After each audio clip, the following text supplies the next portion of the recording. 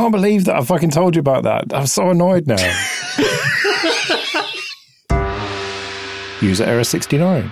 I'm Joe. I'm Alan. And I'm Dan. And we're back, and there's nothing funny about this episode title. Do keep your hashtag #AskError questions coming in on Twitter or in Telegram, or you can email us error.show/contact. We always like to get your questions that can be about anything. They don't have to be Linuxy. It can be about tech or life, the universe, and everything, anything you like. But let's start today with distro user numbers. We did touch on DistroWatch quite a few episodes ago, actually, and how that is not a reliable metric of user numbers. But I wanted to ask you guys, as people who work for and on distros, it's not public information, and it's also very hard to get in the first place. Dan, you don't really count user numbers, do you? Kind of. We try to kind of estimate them, but it's very difficult because we don't have any kind of telemetry at all. So we can't really get an accurate picture of active daily users. The best we can do is kind of look at download trends, and that's downloads of the operating system itself, but also downloads of packages, which I'm sure Alan can tell you a whole lot more about, but the big problem with it is that depending on how frequently you release updates and how infrequently users press the update button, it doesn't really give you a super accurate picture of how many people are actually logging into a computer. It just kind of gives you like a really rough round number of like how many people are kind of running their updates, maybe. It's also tricky because some people just don't want to be counted, and part of the reason they use Linux is they don't like the idea of the man spying on them and the man knowing anything about them, even if all they know is that an installation on the planet somewhere exists. Some people have a philosophical objection to that and don't like the idea that they're being, in inverted commas, tracked. So it's, for Linux, it's always been one of those things that it's very difficult to either count because of technical difficulties, because someone could download an ISO and install it on 10 machines, or they could download an ISO and never install it on anything.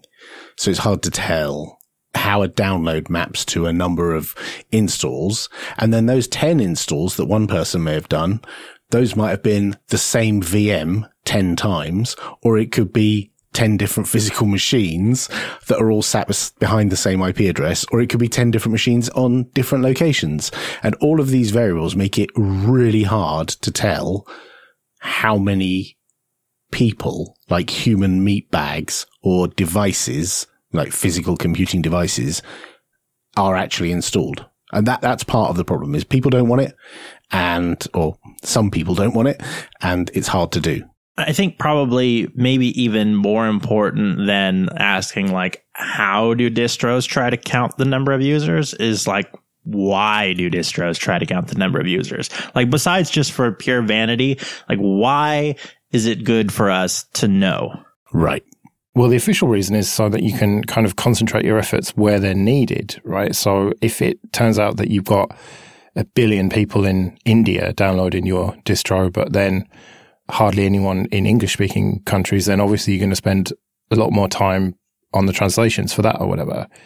But there's a certain commercial pressure as well to know the numbers, right? I think I agree with you that it's useful to know how much, not just for vanity, but to be able to focus your attention. So, but that's not just from our point of view. Like, you look at someone like Valve, for example, with Steam, which is a piece of software that is very commonly installed on a wide spectrum of operating systems. It's not like an Ubuntu specific piece of software or a Linux Mint specific piece of software. So the statistics are skewed. It's very likely to be installed on lots of different distros and also non-Linux as well. And so for them, knowing that a proportion of the user base is on one distro or another allows them to make decisions about how well they support that distro. So when people come and ask technical questions, how likely is this technical problem that someone has come with going to affect one other user, 10 other users, or maybe 1 million other users. And if they know that that distro doesn't even have 20 users, then maybe they spend less time prioritized on something that affects 20 users and more time on something that affects 20,000 or 200,000 users. And that's just practical business. Like, you have a finite amount of resources, a certain amount of money to spend, and an ever-growing list of tasks and bugs and things to fix. And you want to focus your time on the things that are going to get the most benefit. Like when we approach a potential hardware partner or even a software partner, like Alan said with Valve, but it could be other kinds of services or software products as well. And we say to them, hey, we would really like to make sure that our users can either install and enjoy our operating system on your hardware, or we'd really like it if you could offer a pre-install out of the box, or hey, we think your service would be really interesting to our users, but it would take a little bit of engineering effort for it to work well on the operating system.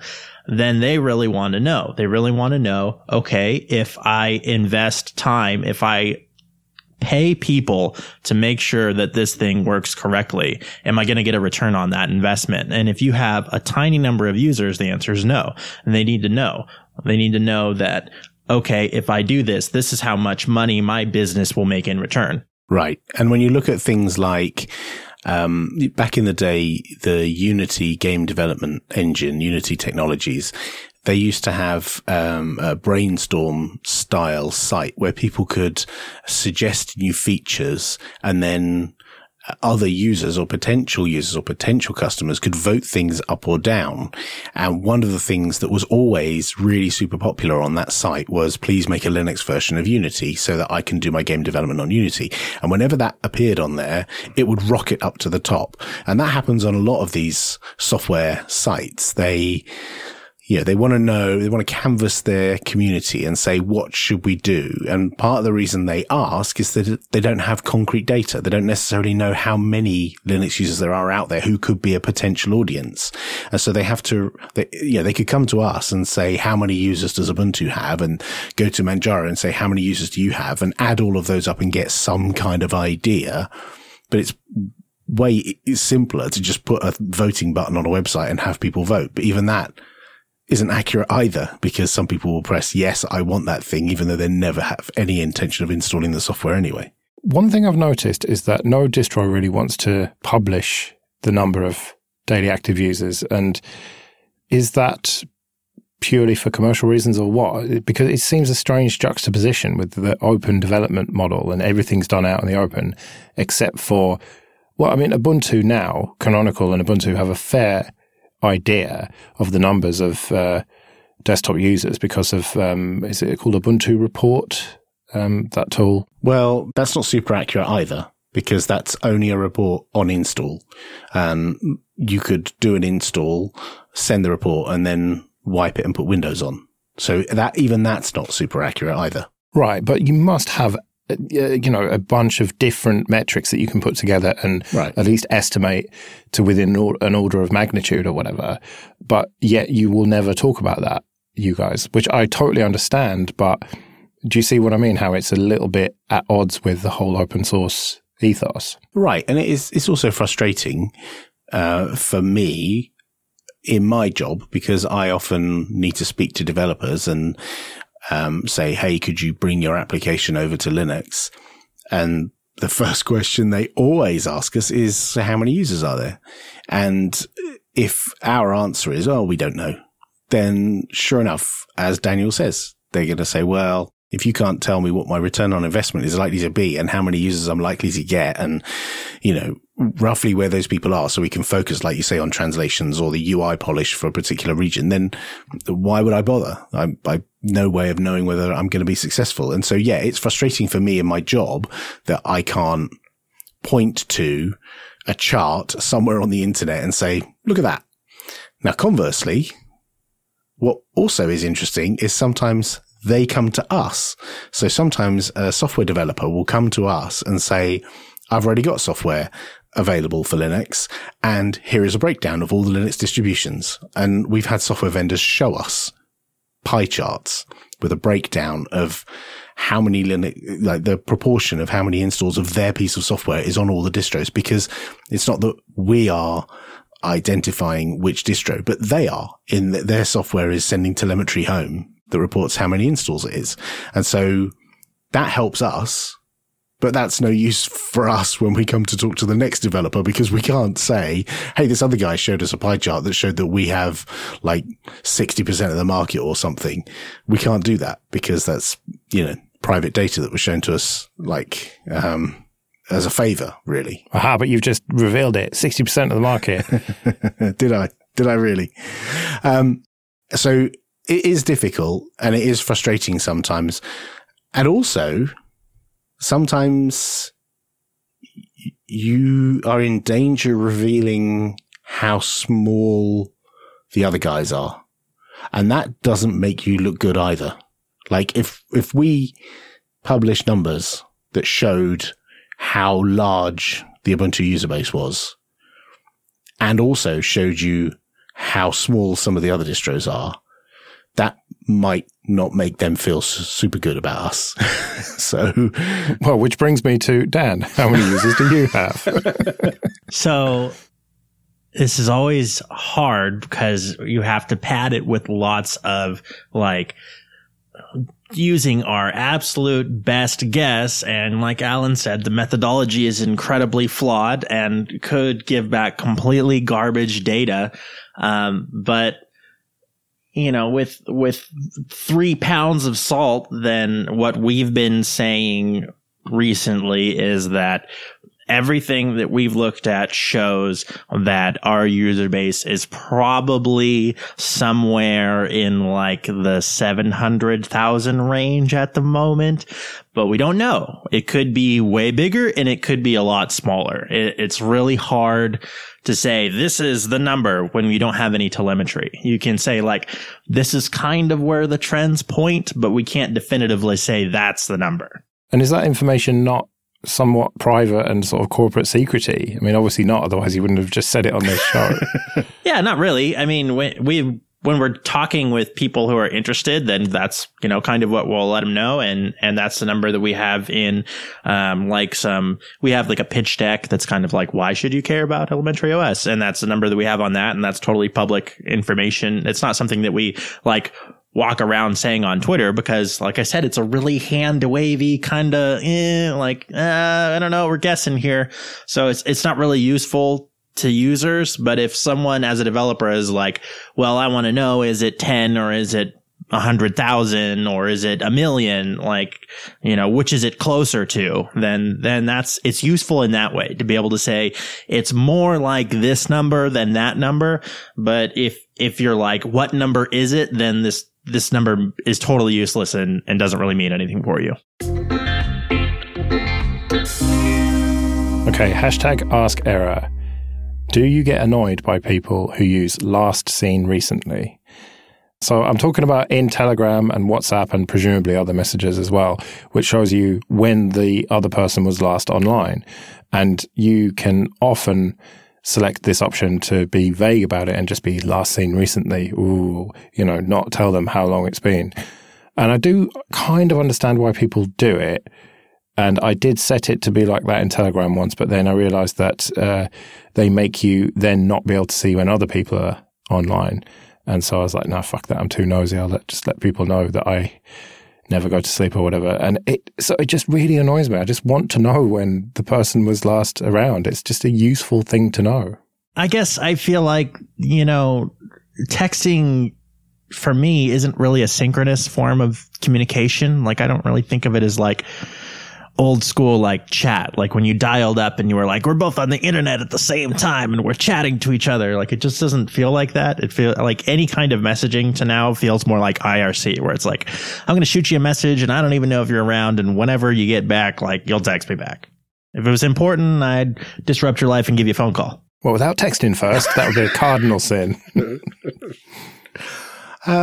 This really surprises me, Joe, because you are exactly the kind of person who I would expect to hide their recency of seen, because, you have this air of mystery around you, and you like to not reveal too much about your personal life, which is perfectly reasonable, and it's okay, and I'm not knocking that in any way, but you seem to be the kind of person who would exactly turn that thing so that people can't see when you were last online. Well, yeah, like I said, I did originally do that, but then I was too annoyed by not being able to see when other people were online. You hypocrite.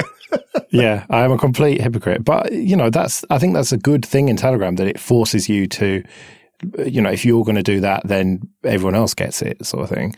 So that's pretty cool of them to do it, to force people to not do it, basically. So it just really annoys me. I don't know why. We talked about like pet peeves and stuff like that, but this is just, especially when you're waiting to hear from someone and you've just got no clue. Like, are they asleep? Are they at the gym? Have they just popped out briefly? Or, when are they going to get back to me? And it's a very useful bit of information to be able to deduce the likelihood of a reply soon. Right. But people can misuse this. Recently, I was in a group and someone said something. And there's about, 30 or 40 people in this group, and they're all adults. And someone said something, and then a few minutes later, or maybe half an hour later, their husband said, "Oh, right, nobody's going to say anything." Having looked at who had seen that message, using a similar feature in that chat to be able to see who had seen something. And he got really knocked because nobody responded. I think the message was something like their child had been in an accident and, wasn't going to be able to come to whatever practice, and is in hospital and is on the mend, but, you won't be seeing my child this evening. And the husband got all grumpy because he'd seen that everyone had seen this message and nobody had responded. And so he's kind of having a go at us because our clients narked on us and told him that we had seen that message and we have been some outrageous bastard who hadn't replied with sympathy and appropriate emojis for their son or daughter. And I just felt that was such an abuse of the technology that someone could do that. I mean, obviously it's his own social problem that he didn't realize that was an inappropriate thing to do, because some people just don't look at, don't want to context switch to personal stuff while they're at work, or maybe they glanced at the phone and then think, "Oh, that's not important for me. It's not directed at me, so I'll look at it later." But these kind of technologies, they can be misused. I think that I just don't trust the accuracy of these things either, especially in such a multi-device world we live in now. If I have something that's just on my computer up, but I'm nowhere near my desk and it marks something as seen, like that's totally inaccurate. Or like if I'm doing something out and I move my wrist a certain way and the screen lights up on my watch, then it's going to mark that I saw that text message, even though I didn't. Like, I just don't trust the accuracy of it. It just seems like it's kind of not useful because it doesn't really reflect the truth anymore. So I've just turned it off on your recommendation, Joe, because... Oh, you bastard. I didn't even realize this was a thing. So... Can you whitelist me, please? That's also a thing? Yeah. I could set you as being someone who I want to be able to spy on my attendance to your messages. That's what you're saying, right? Yes. Yeah, I'm going to go ahead and not do that. Bastard. Why in 2019 do we still have a concept of status? Everybody's online, always. They just might not have time for you. Yeah, I don't know. If you're on a plane and you've got no internet access and maybe there's drama brewing in your community and you can't talk about it because the people responsible for replying to that kind of drama are on an airplane, maybe cut people some slack when they show up as last seen recently. Maybe they're on a plane. This sounds highly specific. No, not at all. Right, home automation. And I class this as, I suppose, anything from smart light bulbs and switches and thermostats through voice assistants all the way up to like completely automated everything. Garage doors opening and, all of that stuff. Now, I do not go in for this at all, but do either of you two? Well, hang on. Why do you not go into all of this? That's a good question. I think one of the main reasons is a lack of standards. And so there's not an easy way for it all to talk to each other. And I tend to be a kind of in for a penny, in for a pound type person. So I'd probably want to go full on. And also because I just don't like the idea of an extra thing listening to me all the time, really. So that's specifically for the voice control things, the proprietary voice control things you're objecting to there, not the ability to automate your thermostat and automate your lighting. It's specifically that you're doing voice commands in order to control that. Yeah, that aspect of it I don't like, and having to just use more proprietary services. And I've heard so many horror stories about people whose thermostat can't be controlled because the server's down and stuff like that, and then it's freezing cold or boiling hot or whatever. And so I would want to avoid that. And I know there are ways to do that, but just those sorts of things. And I'm just a bit of a Luddite, I think. I remember seeing a video of a guy, I think he was a Nest employee. It might have been Nest, might have been Google. And he had fire alarms going off throughout his house. And he had a large house. He had multiple fire alarms and they were all screaming constantly, and he couldn't turn them off in any way. And he was even like taking them off the wall and putting them in buckets and stuff, but you could still hear them screaming like throughout the house, and there was no way for him to turn them off. So yeah, I'm not a fan of technology that, abuses the user and is not easily turn on and offable, right? But lights, you've got a switch, and even if it won't turn off, you can just go and press the switch on the wall and it will cut power to the light bulb and turn it off. It's a bit more difficult if it's like hardwired, like a thermostatic control or heating control or something like that, or your garage door won't open. I can see that being frustrating because some robot AI is being rebooted somewhere and so you can't open the garage door. Yeah, I can see that being frustrating for sure.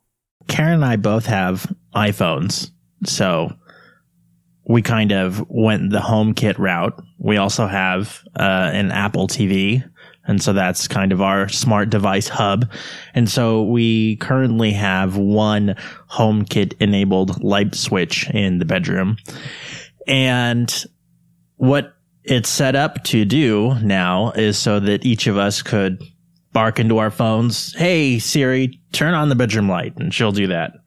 And, turn it off, which is nice because, when you climb into bed, you don't want to do it in the dark and bump into things. So we can just leave it on, get into bed, yell at Siri to turn off the light. She does it.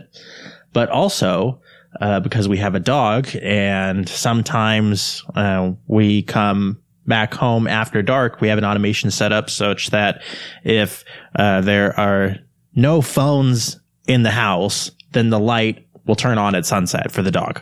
And that's pretty nice. Yeah, we have similar. We've got lights all around the place, and we use the Amazon Lady cylinders, and we use those to bark orders at the light bulbs.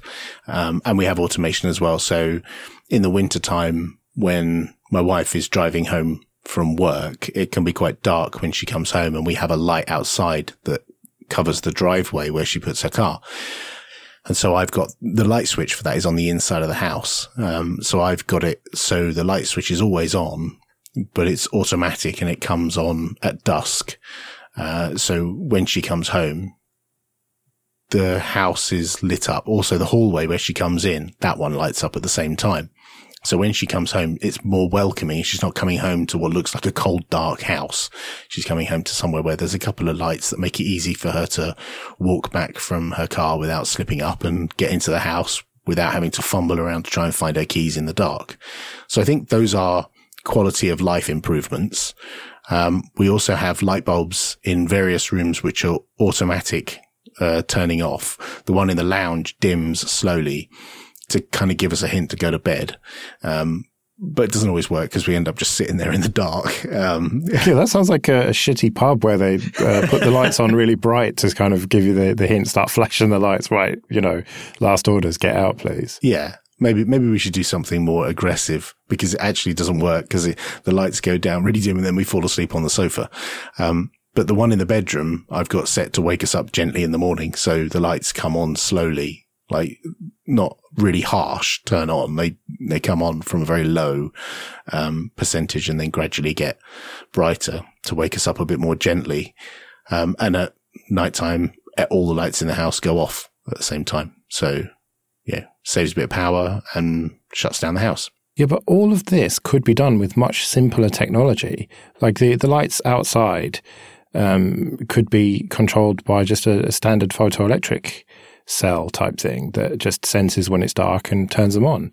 Like, you don't need to have some server in a data center controlling that for you. Sure, for that use case, right. But what if we're coming home on a weekend that it's not, it's not quite dark yet, it's just dusk? Or what if there's some other time that I want to have the light on and I've got no way of turning it on because it's totally controlled by this night sensor?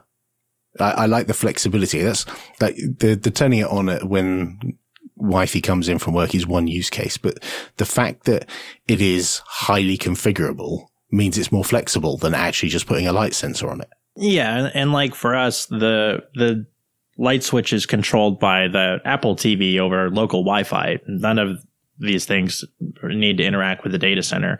And the only thing that would need to do that is if we wanted to issue a command to the Apple TV from the phone when we're outside of the house. Then it's, however that magically works. But for the regular automation stuff, it's all controlled locally. And there are tools, if you don't want this to go off to the cloud, you can do this locally. There's USB radio devices that can transmit on the right frequency to tell the lights to come on and off.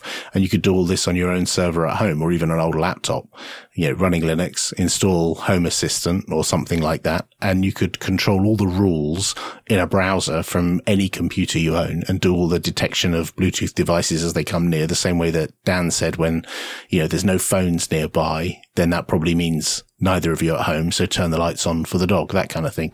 You could do all of that without sending data to the cloud. Maybe I need to get into that then. I don't know really what it is that stopped me doing it. I don't think it's like laziness or whatever, because I do enjoy tinkering with this sort of stuff, but there's just something about it that just feels a little bit futuristic in a bad way, if you know what I mean. It feels like it's a little bit Wall-E almost, this kind of stuff. Maybe, but I don't think I'm putting on weight because I'm not standing up to turn the lights off in the lounge. There are other reasons for that, but I don't think I get a tremendous amount of exercise flicking a switch at nighttime as opposed to just saying, Alexa, turn all the lights off. And that's nice, being able to say turn all the lights off and every light in the house goes out, or just saying turn the bedroom light off and my bedroom light goes out. Like being able to individually address the devices in the house by name is nice and it feels like you're not talking necessarily to a robot or an API. It feels like you're asking the gorgeous cylinder in the corner to do a thing for you, and it just does it. Yeah, I think that might be part of why I don't like it, because it feels like you're talking to a person when you're just fucking not, as you've just said. I think the thing that I really want to get into next is have enough devices on there to actually make use of scenes, so that when we're doing something like, hey, I want to start a workout, that we can tell Siri to set that scene, and she knows that means, okay, turn these lights on, turn these lights off, turn the fan on, turn the TV on, like, because we use workout videos, but that sort of thing. Like, it would be nice to get to have enough devices on the network to be able to really say, these are like a set of 10 things that I do every single time we work out every single day, that it would be nice to just in one command have them done.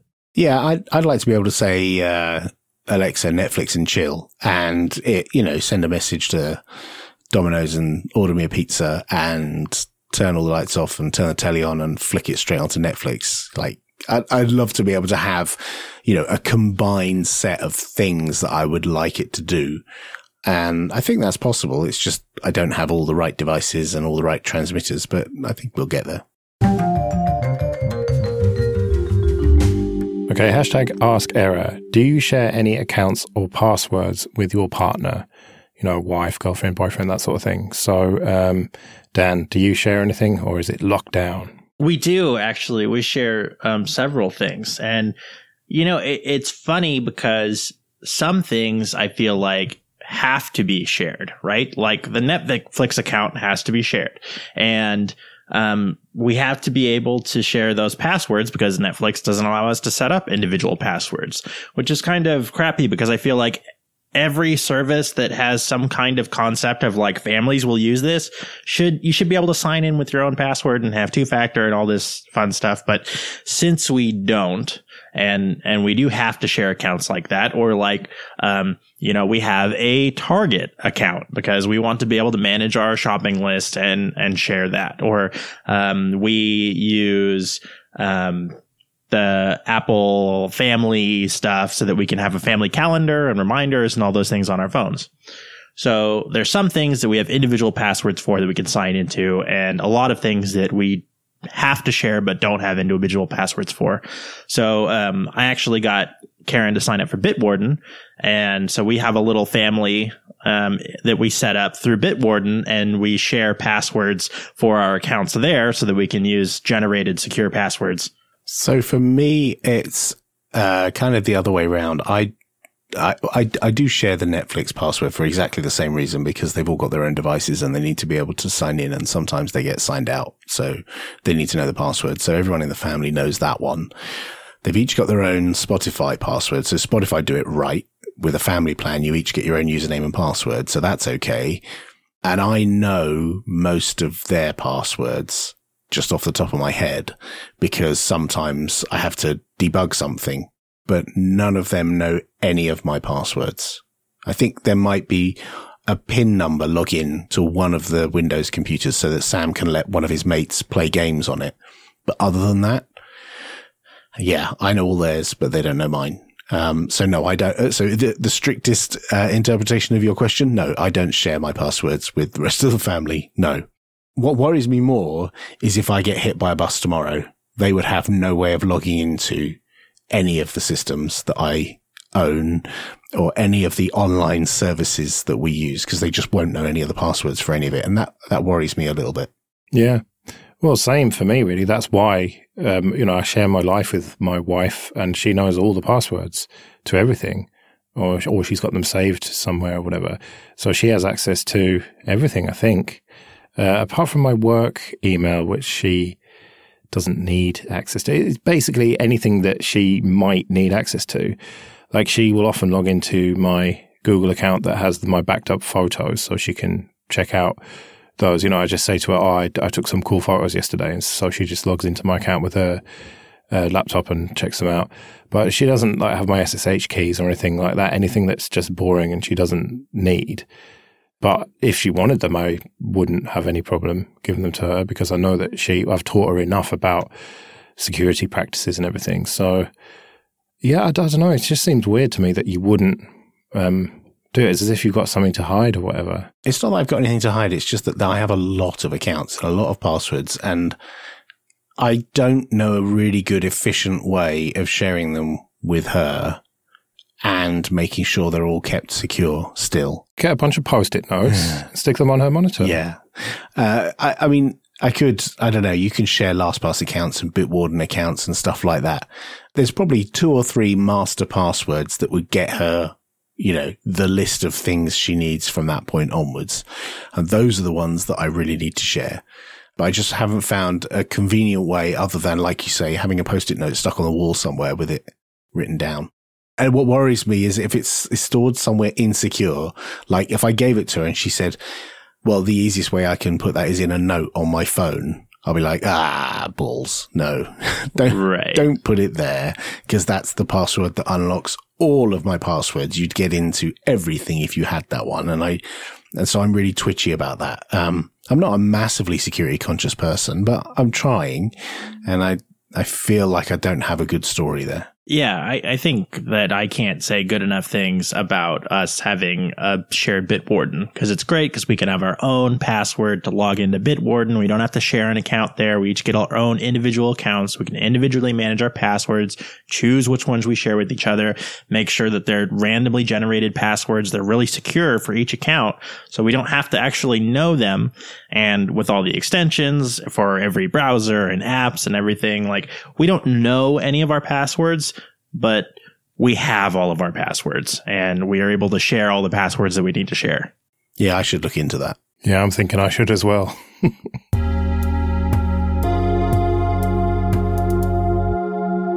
Okay, somewhat related. How important is it to have things in common with your life partner? Activities, TV shows, movies, that sort of thing. So before you said activities, TV shows, movies, that sort of thing, I was thinking, well, we live in the same house. We have that in common. We both have the same number of children. We have that in common.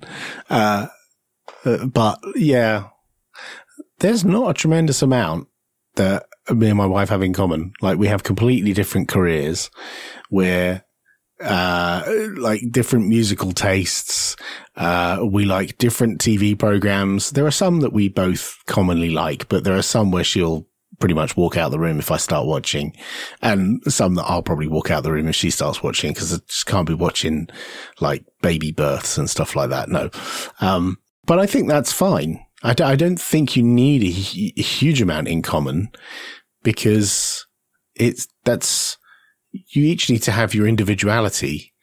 Like, I often wonder what it's like for like two doctors who are married, or two nurses who are married, or, you know, two librarians who are married or something. I don't know. I wonder what they talk about when they get home, because like when I'm talking about work, it's about like technical stuff, and yeah, okay, there's a bit of people management stuff in there as well. But when my wife talks about work, it's like children and schools and education and, you know, soft, squishy stuff, not computers. So I think it's actually quite valuable to have not a lot in common. I'm actually kind of surprised by your answer, because I thought that, like, I'll come with an answer that everybody else is going to be like, oh, I don't know about that. But I kind of feel the same way, where it's, you know, we have enough things in common that we enjoy doing lots of things together, but also enough things that aren't in common, that we have our individual TV shows that we like, and, you know, we have certain music that the other person isn't really into, or she likes a lot more food than I do. I'm a lot pickier than she is, and things like that. But I think that we have a nice balance, that we have enough things in common and enough things that are different that I don't really think about it. And I don't really think about how many things we have in common. We just spend a healthy amount of time together and spend a healthy amount of time apart. Yeah. When Claire was 7 months pregnant with our first child, and I dragged her along to a Linux user group meeting, it was at that point I realized she wasn't really interested in Linux user groups. So, you know, I go to nerd things, and, you know, she goes out with her friends. Obviously, we socialize together, but we often socialize separately just because we like different stuff. She likes to go to the ballet. I like to go and nerd out. But it's not like we, you know, have separate bedrooms and live in two halves of the same house. It's, you know, there's enough to share. For me, it's not about having superficial things in common, like we've been talking about here. I think you've got to have your fundamental characters be quite similar, or at least compatible. I think you've got to have a kind of outlook on life that is similar. And whether I love Breaking Bad and she thinks it's overly dramatic, and she likes period dramas and I think they're just boring and terrible and love gangster movies or whatever, that, I mean, it does matter, because that's the free time that you spend. And so you do have to have some things in common there. But, you know, having the same worldview, like if one of us was really pro-Brexit and one of us was really anti-Brexit, I don't see how those kind of couples could possibly, you know, survive as a couple. Yeah, I think you totally hit the nail on the head there, because it definitely feels like the things that are more important for us to have in common are things like we both enjoy living in the city where we get to walk to places. Neither of us is constantly pining for like, oh, I wish we lived in the country and had lots of land. You know, it would be such an opposite like push and pull if we had different expectations of how our lives should be lived. And I think that's totally true, is if you're opposite in your like lifestyle and kind of moral ideas, then those are the things that you really need to have in common. I don't know. It's funny. There's an example I can think of that is counters what you suggested about, Joe, about having, similar, politics maybe. You look at someone like Sarah Sanders, White House press secretary. As I understand it, she's got very different politics from her husband. So the conversations at home, I don't know. Do they just leave work at work and not talk about those things at home? Or are they, do they take the mask off when they get home and talk about other things? Or are they that kind of couple that they could have a deep combative conversation at home over dinner with completely opposite politics or completely opposite belief systems but it's okay because they love each other very much and they enjoy each other's company, and it doesn't matter that they both believe completely different things. I don't know. I think for me that would be too hard, and maybe that's just for me and says what kind of person I am. But I just feel like I would be unhappy and unsettled at home if it was like, oh my God, like I know that she has this completely opposite moral belief than I do. And I would feel frustrated and like, is this, what are we going to do about kids and things like that? And how are we going to like raise them up in a way that we feel is morally just if one person has this completely opposite viewpoint on what is like the ethical thing to do about this thing. I don't know. I think I would be frustrated. I don't know if I would know what to do in that situation, and it would make things tense and I wouldn't feel good. Right. I don't think I would be able to marry and live with someone who was like passionately, deeply religious in any way. I would find that difficult. But like you say, it probably says more about me than it does about, about my ability to deal with that. But then, like they say, love is blind. And if, you fall for someone, maybe that stuff doesn't matter and you get past that because it's the person that you're with and it's not whatever their belief system is. Well, I do believe that love is blind and you do end up adapting.